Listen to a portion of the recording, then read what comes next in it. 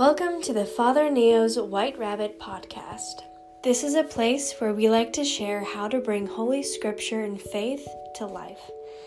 Join me in listening to Father Stace Tafoya as he compares the Magi and Herod in relation to their perception of Christ. The Magi are looking up for the King of the Jews. Herod is looking down for fear of losing his throne. We also find that specific parallels lie between the gifts of the Magi and the elements of Christ and how he relates to us as King.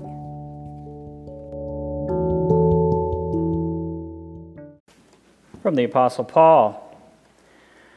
For what can be known about God is plain to you because God has shown it to you. For his invisible attributes, namely his eternal power and divine nature, have been clearly perceived, even since the creation of the world, in the things that have been made. So you are without excuse.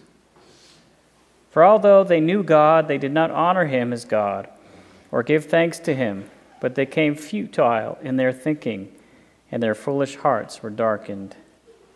In the name of the Father, and the Son, and the Holy Spirit. Amen. In the 2nd century, two notable Christian theologians whose writings overlapped were Irenaeus of Lyons and Tertullian of Carthage. I'm sure you've read them both exhaustively.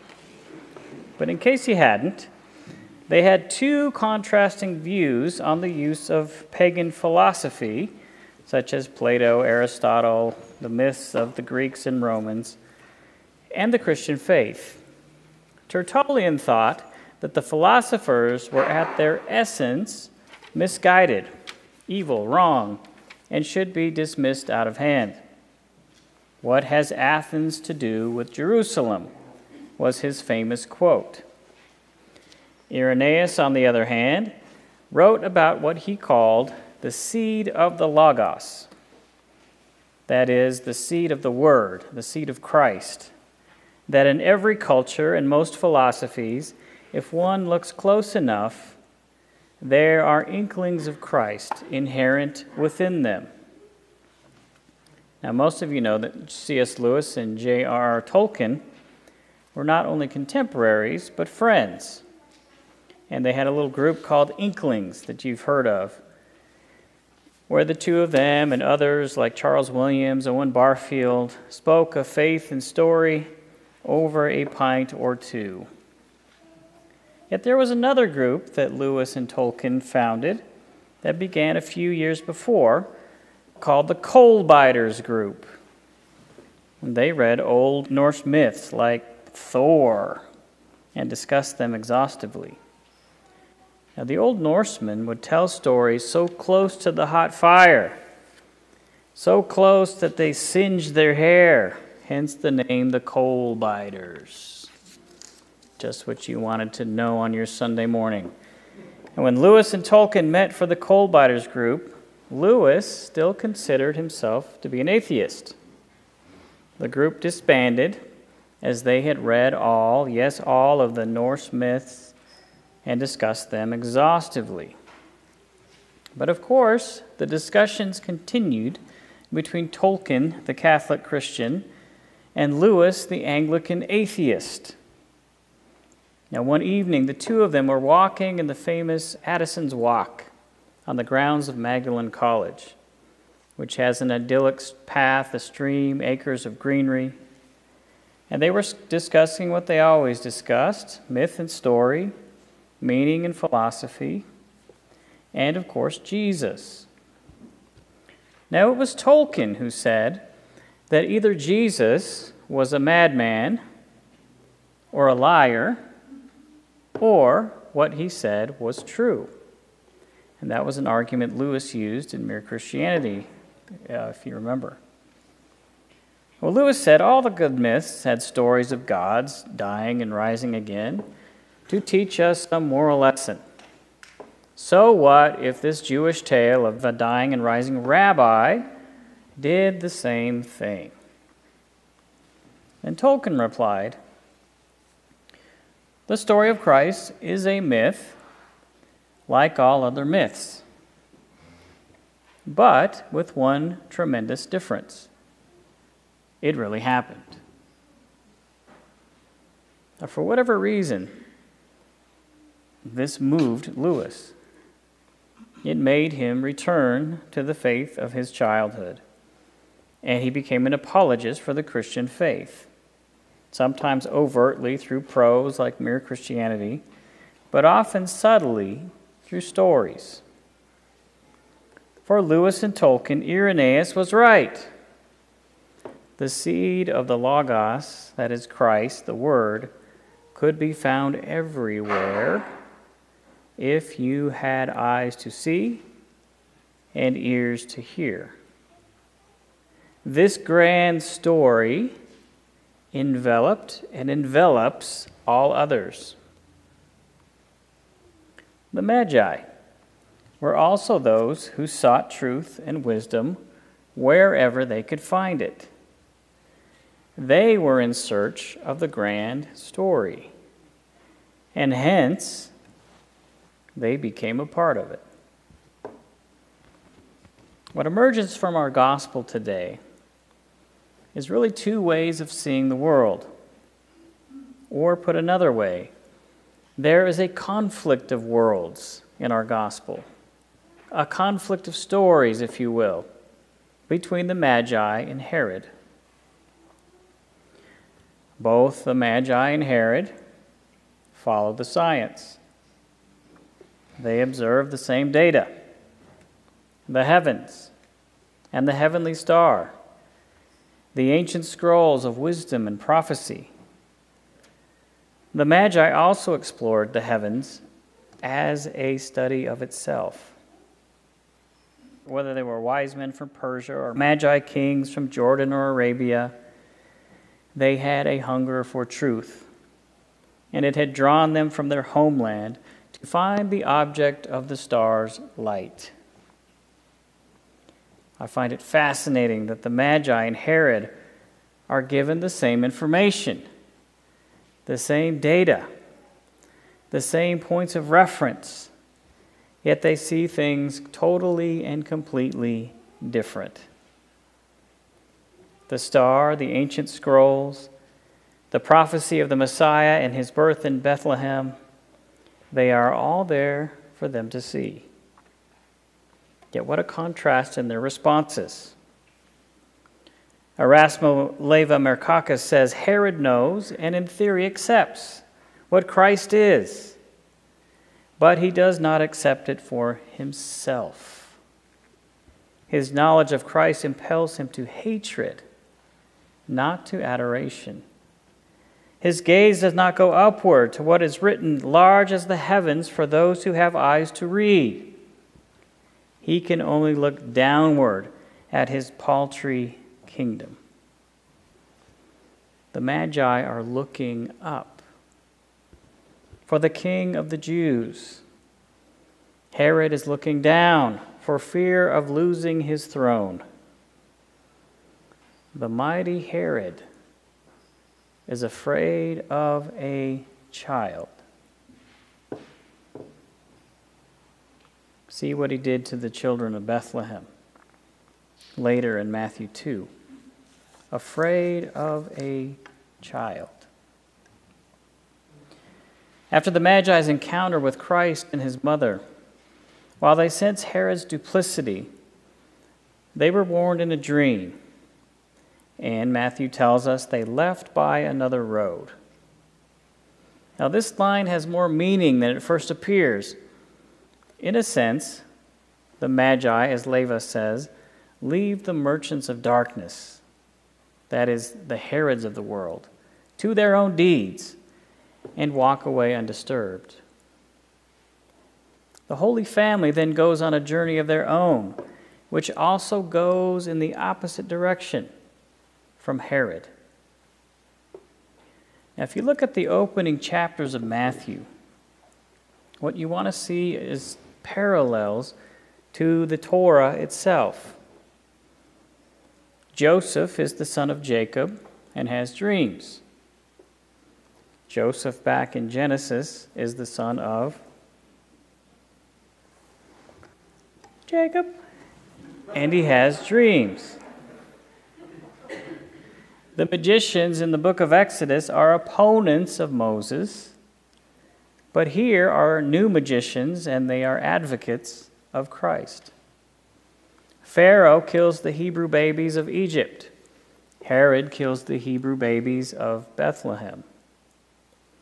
Moses and Jesus are both saved in Egypt. When Jesus begins his ministry, he passes through the river Jordan and is baptized, then goes to the wilderness to be tempted for 40 days. The children of Israel pass through the waters of the Red Sea and are tempted in the wilderness for... Whew. I thought we were going to have to go back and do some Bible lessons. Moses ascends a mountain to receive what? The Torah. Jesus ascends a mountain to give his Torah of Christ, the Sermon on the Mount. The other road of the Magi and Christ are the new exodus in the salvific works of Jesus. The road leads to the great story of redemption. Well, today, we are 126 years old. Do you feel that old? This building is 80 years old. It definitely feels that old. Now, we have endured 2 world wars, the Spanish flu epidemic, don't forget that, the Great Depression, the turmoil of the 60s, September 11th, the endless wars in Iraq and Afghanistan, a great recession, and here we are, hopefully at the end of a worldwide pandemic. So, how do we fit in the story? How are we disciples of Christ in light of this story that defines us, but also the challenging times that we are in? Which story do we wish to be a part of? I believe our friends, the Magi, can give us insight via those gifts that we've heard about so many years. Gold for a king, incense for divinity, and myrrh to point to Christ's sacrifice and burial. First, gold for a king. The Magi brought their wares to honor the new king of the Jews to an ironic place called Bethlehem. Yet this poverty of Christ is the greatest symbol of his glory. Mark Frank says, "Thy poverty, O sweet Jesu, shall be my patrimony. Thy weakness my strength, thy rags my riches, thy manger my kingdom." Christ's kingship, represented by gold, forces us to ask, is Christ king of my life? Robert Barron says one ironic way to answer that question is to ask, am I king over myself? Now, not am I the master of my domain, or not am I the king of my own story, or am I the king of the house? I tell people what to do. But am I king over my own passions, my own sins, my own desires? To put it in baptismal terms, have I really renounced the flesh, the world, and the devil? Herod, the king with power, was actually enslaved by himself. Leva writes, Herod was a prisoner in the airless sky of his own mind, where no stars can shine because the skull is too hard, impermeable to light. To be a king in Herod's world, which is where most of us think we need to be king, is to be a prisoner of one's own passions and whims. To be a king in Christ's kingdom is to lay aside those things that hold us back. Second, incense, the symbol of prayer and worship, Christ's divinity. I'm fascinated by the term used 3 times in Matthew 2. NRSV translates it pay homage. Now, if you go to the old King Jimmy or the RSV, it says worship. The term used is similar to our word prostrate or bow down. And it comes out of Herod's mouth as well. Let me go also, so that I may bow down to him. Was his intent worship? Probably not. Was it for the Magi? Probably so, especially when they arrived and found what they found. I believe for American Christians, bowing, kneeling, venerating are foreign concepts. We think it sounds too European or something like that. We have no political king. We have no royal family. What's our usual sign of respect? Do we even know what our usual sign of respect is? It's not this. Not this. Stand. You're right. Stand. Which is fine. The early Christians, the way they prayed was in the orans. This is the orans, hands out. Standing. Perfectly fine. But the early Christians also bowed and knelt and did all kinds of different things. Changing our posture is actually a big thing.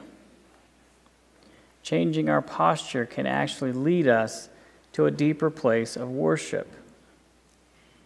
And we often hesitate to kiss or kneel or bow when we venerate the cross on Good Friday. Sometimes it's difficult for folks to get into that.